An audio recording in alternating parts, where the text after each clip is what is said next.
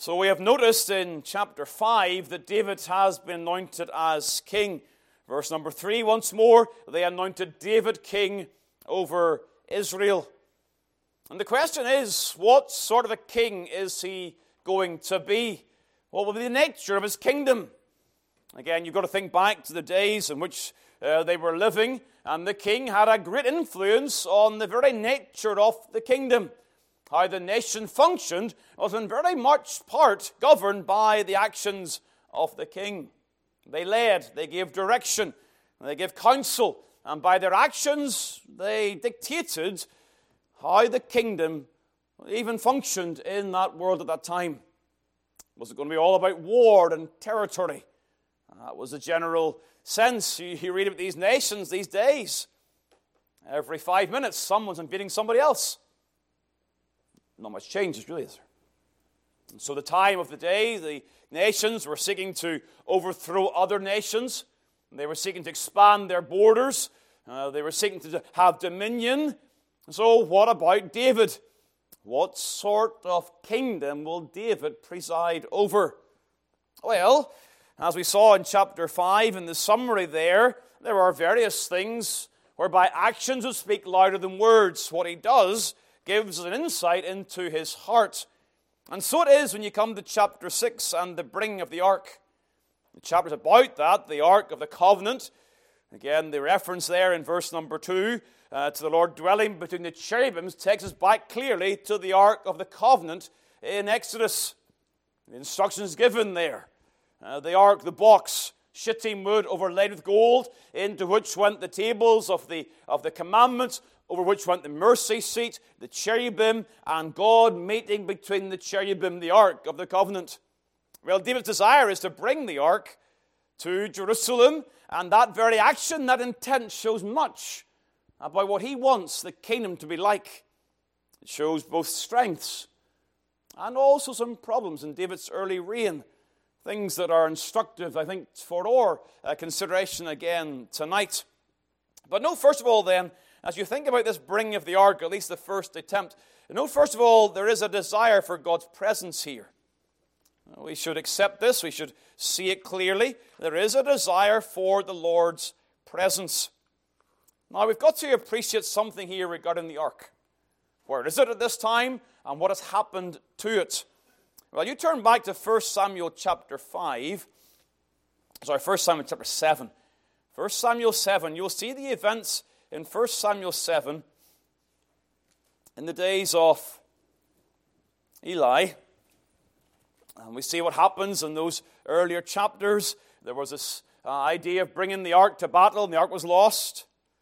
And it goes off. The Philistines, again, chapter 6, they send the ark back for a season.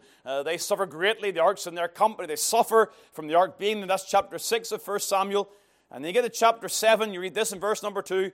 And it came to pass, while the ark abode in Kirjath-jearim, that the time was long, for 20 years, and all the house of Israel lamented after the Lord.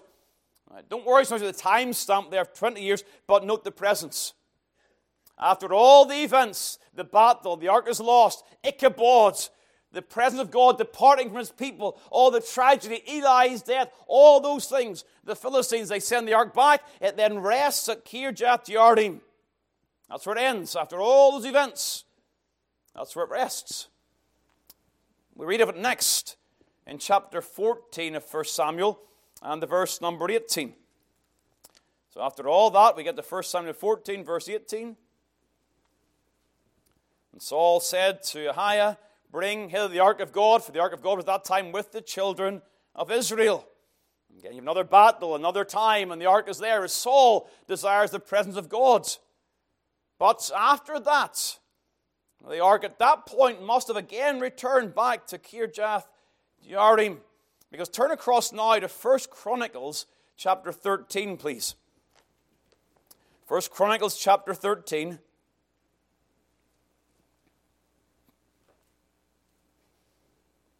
And here you see the reference to Baalah in verse number 6.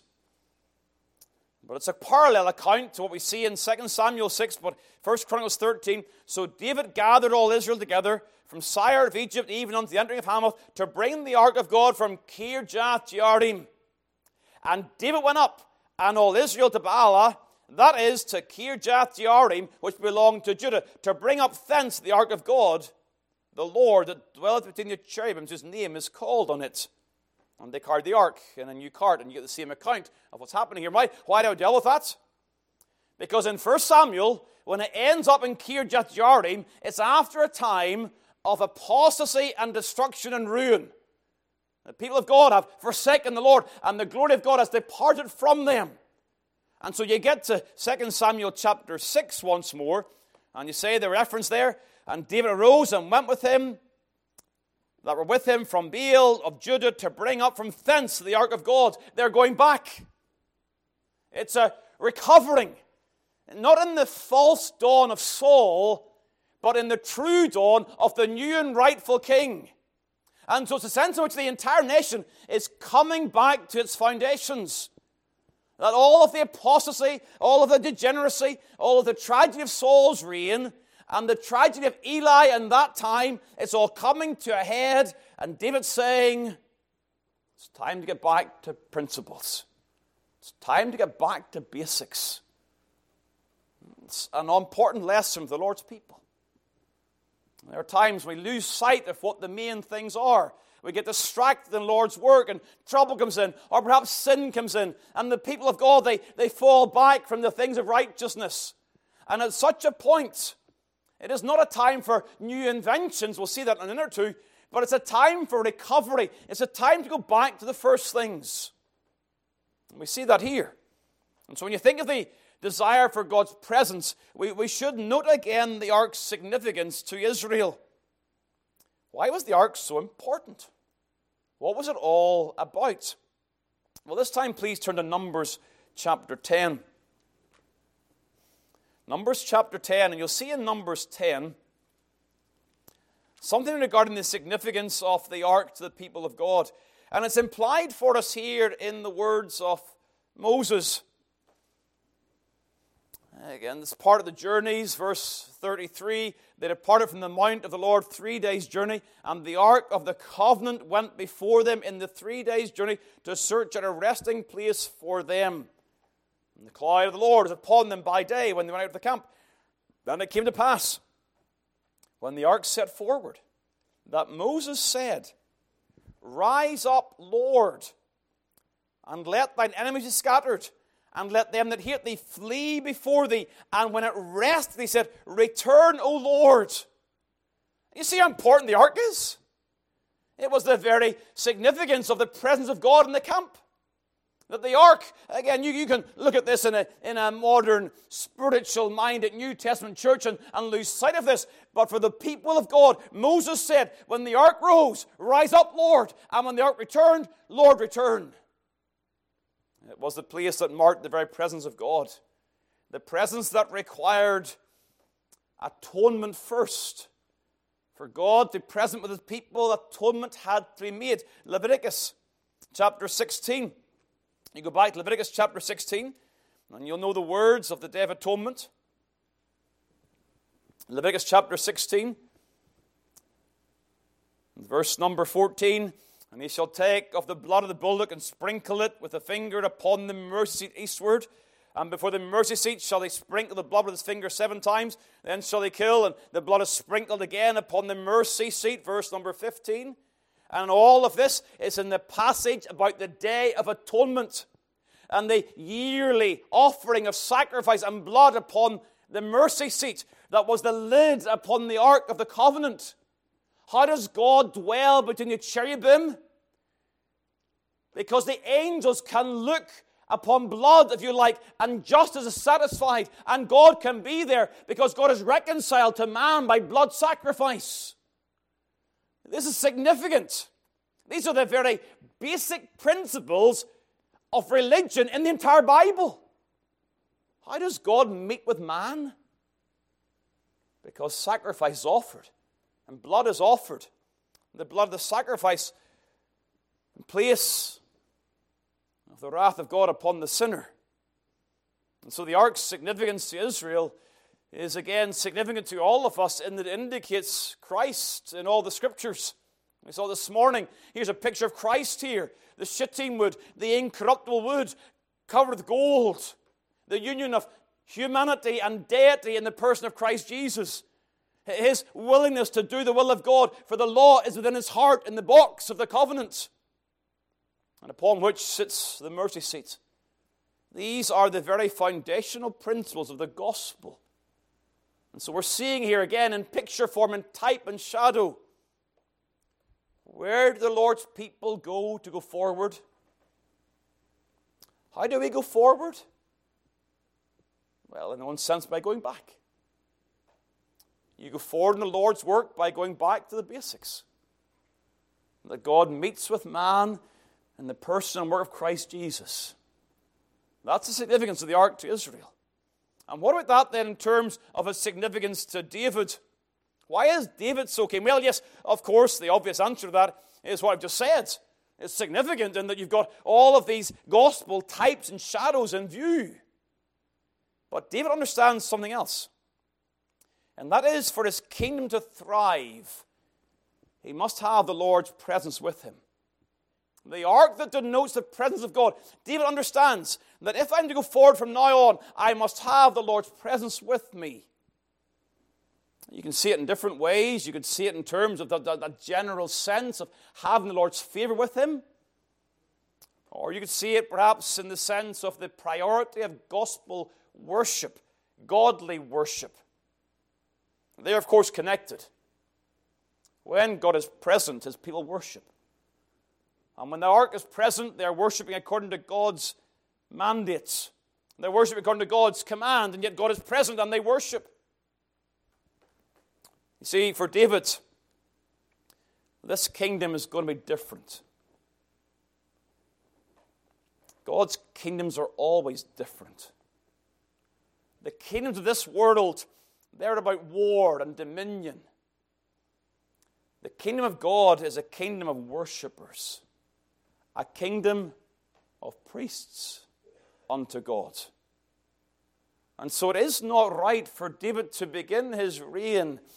And yes, there are battles to face and wars to be fought, but he understands that at the very core of the health of the people of God is a need for them to be worshipers.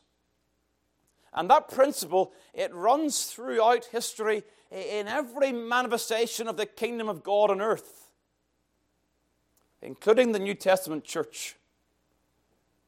That's what we are, isn't it? We believe that by grace we're born again, and so being born again we see and enter the kingdom. We're those who preach the gospel of the kingdom.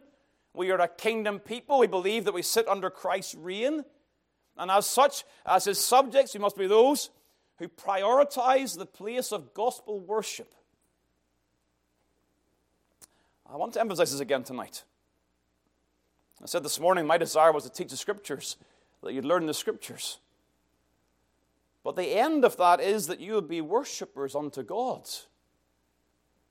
And so many times we think to ourselves we have satisfied what God requires as a church if we are people who teach the Scriptures.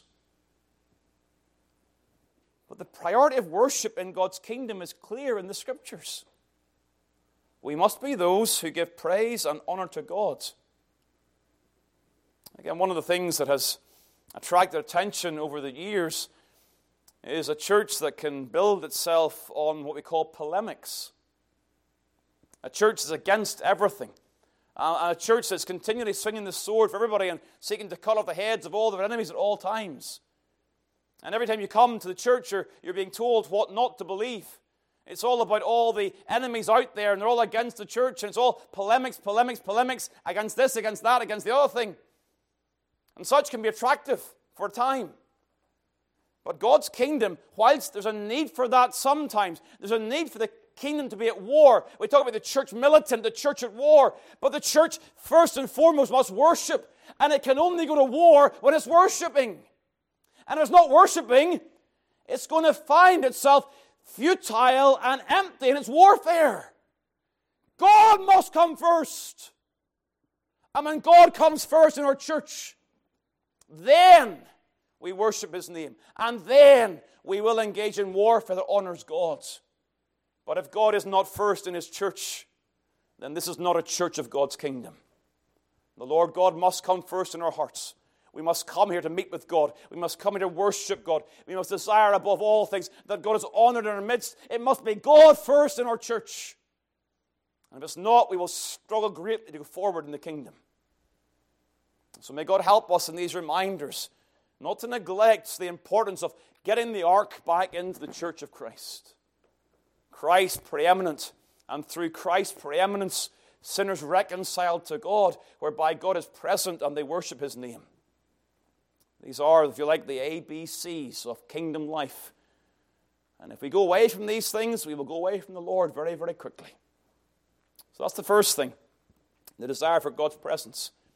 Secondly, then, note please the neglect, the danger of a neglect of God's precepts. And here we come back to the narrative in 2 Samuel, having dealt with kind of the heart, the heartbeat of the passage. What is David's thrust here? You get to the details then in chapter 6. A lot of people here, 30,000. Tremendous company here going to bring this ark all the way back to Jerusalem. We see similar things, of course. You want to get a real idea of this in real terms. Think of London at the present time. And the scenes we'll see tomorrow when you think of the moving of the Queen's body from Westminster Hall to the Abbey, and you'll see all the people and all the ceremonies. It's a similar scene here. Of course, not in a funeral scene. This is a scene of celebration, but you get the idea of a large crowd gathering. And it seems to be, again, I'm only surmising, it seems to be that the occasion demanded some novelty. It's a new occasion. We should build a new cart for the ark. This is a grand occasion. We've got to make sure we do our best to honor this occasion, and we'll make sure the ark has a good passageway back to Jerusalem. Verse number 3, it's a new cart. Don't miss that. It's novel. This is a new idea. Makes sense. And it shows the dignity of the ark. It shows the honor given to the ark. It's carried in such a way, it's surely a good idea. But of course, as you know the story, what happens? They go on. Oh, there's much joy and celebration, but they get to the threshing floor in verse number 6, and Uzzah puts forth his hand to the ark of God. This novelty leads to what may be called a necessary sinful action. What do? You don't let the ark drop. Uzzah's no choice in his mind, he would say. And so he puts his hand. Again, there are different ideas. Some suggest it's just steadying the ark. Others actually get the idea the ark was so unsteady that Uzzah took the ark, if you like, to carry it. And given the size and the weight, more than likely he just puts his hand to steady the ark. And he touches the Lord's honor and the Lord's glory. And God judges. It's interesting, the word that is used in verse number 8, broken out or breach, was used back in chapter 5 in the verse number 20 regarding God smiting the Philistines. The same idea, God breaking forth upon mine enemies. And as God judged the Philistines, so the same God in his same wrath comes and judges Uzzah. He makes a breach. He breaks upon Uzzah in judgment. David responds in two ways. Verse 8, in anger, displeased, and fear. Verse number 9, David was afraid. Note those two responses. He was displeased and he was afraid. Understandable. Surely this is too severe. Even if Uzzah was wrong, this punishment surely is not fitting the crime. What is the big deal here? Well, I think in part you should see this like the death of Nadab and Abihu and the death of Ananias and Sapphira. Similar things have been done since, and people have not lost their lives. And so it seems that in history at certain times God sets down a marker of his judgment against particular sins. Nadab and Abihu, the strange fire, Leviticus chapter 10. Here, Uzzah and the cart in 2 Samuel 6. Acts, Ananias and Sapphira. This idea of God saying, these are serious sins and judgment will come. So what's the issue here? What's the seriousness? Well, you go back to Numbers chapter 4, and you'll see the issue here is not so much with Uzzah's touching as it is with the new cart. That's not to minimize the touching. That's a very, very serious matter. That was a sin in itself. But it all begins with a desire to be novel in the work of God, to be creative and inventive. And when we are inventive and creative in the work of God, we lack reverence to the purposes of God. God always knows what's best. We don't. And when we begin to be novel in the work of God, we are essentially saying that God has made a mistake in His law and in His will. And when we say that God has made a mistake in His law and in His will, we essentially have ungodded God. Is it any wonder that Uzzah is struck down? You see, Numbers chapter 4 gives us the instructions regarding the way to carry the ark. Verse 5, and when the camp setteth forward, Aaron shall come and his sons, and they shall take down the covering veil and cover the ark of testament with it, and shall put thereon the covering of badger skins and spread over it a cloth wholly of blue, and shall put in the staves thereof. The staves to carry it. Verse 15, when they made an end of covering the sanctuary, as the camp is set forward, after that the sons of Korah shall come to bear it, but they shall not touch any holy thing, lest they die. It's a clear warning here. This is how it must be done, and you do it my way, or judgment will fall. Surely the Lord God who made the world has a right to issue such decrees. It is the honor of His name at stake. In verse 17 and following, you'll see the Korahites and their task in this way of carrying the service of God. Numbers chapter 7, verse number 9 gives one other important reference. And it was their duty, verse number 9, but unto the sons of Korah He gave none, because the service of the sanctuary belonged unto them, was that they should bear upon their shoulders. See how clear this is? This is not a matter of Christian liberty, if I can use that term this morning, where you're wondering, what is the mind of God in this? He has made it very, very clear. Cover it and carry it upon your shoulders. And the only ones who can do that are the sons of Kohath. There's one other issue, perhaps, and that is what we read about in 1 Samuel chapter 6. And let me read to you these words. 1 Samuel chapter 6 and verse number 7. When it came to the Philistines returning the ark, they said, now therefore make a new cart, and take 2 milch kine, of which there hath come no yoke, and tie the kin to the ark of the cart, and bring their calves home from them, and take the ark of the Lord and lay it upon the cart. See what's happening here? The people of God in David's time, they become inventive, they become clever, innovative, and in so doing, they've copied the ways of the world. I don't think it's hard to make the application, is it? Well, there are certainly several lines of application, but primarily we have no right to be inventive when it comes to the service of God. No right at all. Our duty is to do what God says. And whenever, and you will see this in the wider church, whenever the church seeks to be novel, it ends up mimicking the world in their desires for growth in their societies, in their groups. How do you build groups? Well, you give people what they want in their groups. They want this, we'll provide this. They want that, we'll provide that. And so you begin to develop your practices around the desires of people in such a way that you're seeking some sort of church growth idea. Now, that may not necessarily be wrong in every occasion. We want the church to grow. But not through novelty, but through obedience to the commands of God. You see, here the people could say all sorts of things. Our objective was good. So you get the same idea in a church that is seeking to be contemporary and new and novel. You could say, well, our desire is that people would come to the Lord. Our objective is good, it's honorable. You get the idea that we're sincere in our emotions, that they were dancing and playing, they were delighted in the things of God. Verse number 5 of 2 Samuel 6, there's great joy in the things of God.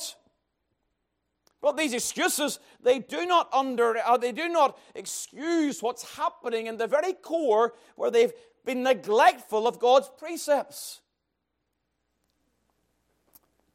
They could say, well, we thought it would work. It's going to work, therefore we should do it. Again, we come back to basics. The Bible is very clear regarding the primary task of the church. It is to gather for the apostles' doctrine, for prayer, for praise, for sacraments, and for the giving, for the help of the Lord's people and the Lord's work. It is extremely simple. And it is one of the tragedies of our modern entertainment age. That is not enough. And so the church looks at the world and says, well, clearly what we do is not enough. We need to be novel. We need new things. And so we'll copy the world in its growth methods, or in its music, or in its methods, and we get to the point that we're taking initiative in the Lord's service. I don't believe necessarily that's the heart here by any means. But the passage is before us. I've got to preach the passage. So let's not take initiative in the Lord's work. Do what the Lord says and leave the results to the Lord. We've got to take great care when it comes to the Lord's honor, the Lord's name, the presentation of the gospel. I suppose in summary form, don't trifle with the Almighty. People play fast and loose with the Lord's work. Treat it with carelessness and abandonment, lacking reverence and honor for the Lord's cause and the Lord's name. The Lord here is saying, this is how I will be served, even how I want my ark to be moved. We've got to realize that when it comes to the work of God, God's name is attached here. As God's name was attached to the ark and dwelt between the cherubim, so God's name is attached to His church. And we must take great care how we treat the work of God. As a leadership, that we do not seek to lead you into paths that are not according to God's word. But for all of us, that we are careful to reverence and honor the name of God in this place. May God help us. The danger of neglecting God's precepts. Thirdly, then, finally, just briefly, the delight in God's pleasure. See, what happens next is one of those little fascinating asides regarding one person and his house. David's fear, again, I say, was understandable. And he says, how shall the ark of the Lord come to me? Verse number 9. And so David does not bring the ark to the city, Jerusalem, but takes it to the house of Obed-Edom the Gittite. The ark continued there, and the Lord blessed Obed-Edom and his household in verse number 11. We're not directly told how that is the case. Was it fertility in his fields, his flocks, his family? Was it some idea of God's temporal blessings that was tangible, obvious? We're not told. But clearly, there was obvious signs that God was blessing his house at this point in the same time that the ark of God was there. I have 3 layers of application, and then we'll say amen. First of all, this is a lesson to David. Essentially, the Lord is saying to David, by blessing Obed-Edom, David, bring the ark to Jerusalem. Do not fear. The Lord is dealing with David's mind here by the blessing. So you get to verse number 12. It was told King David saying, the Lord hath blessed the house of Obed-Edom. So David went and brought the ark of God. It's a sense that he got the point. That as he lived in fear, he was to understand that you have no right to question or argue with the Lord. That God will do as He will do to Uzzah and to others who will break His law. But when it comes to the ark, it is God's presence that brings blessing. And therefore, though you may come to fear God, to fear God does not imply the need for distance from the Lord. I think there are some, again, who find themselves confronted with the living God. They realize that God is not to be mocked, God is to be feared. And the response is, God is so fearful, I want nothing to do with the Lord. And they behave like their first father, and they go back into the trees and seek to hide themselves from the Lord. And so they say, well, God is to be feared. God does this sort of thing. Now, the point is that the God who is to be feared is a God who gladly blesses. And when things are done His way, He delights to bless those who are with Him in Christ's name. So you may fear God tonight, but don't flee from God. God comes and brings blessing. So first of all, there is a lesson to David. Secondly, there is the lesson regarding God's blessing, and that is, I've just said, God's blessing comes in connection with His presence. Remember, I told years and years ago, I can't even remember who told me it, but sometimes back home, I'm going to use this term, if somebody sneezes and it goes back to the days of the plague, they would say, bless you. This idea of just a general prayer that even the ungodly would use. And sometimes, well, may God bless you. We need to remind the world that blessing only comes in and through Christ Jesus. And the blessing that Obed-Edom enjoyed here was a blessing that's connected to the Ark of the Covenant, the gospel, and the presence of Christ. Which leads to the third layer of application. And that is, the ark is central in bringing God's blessing to our homes. We want the Lord to bless our families,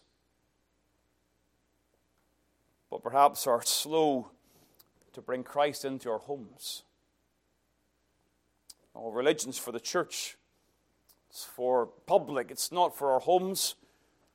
I'm not going to pray in my home. I'm not going to consider Christ in our homes. I'm going to keep the ark away.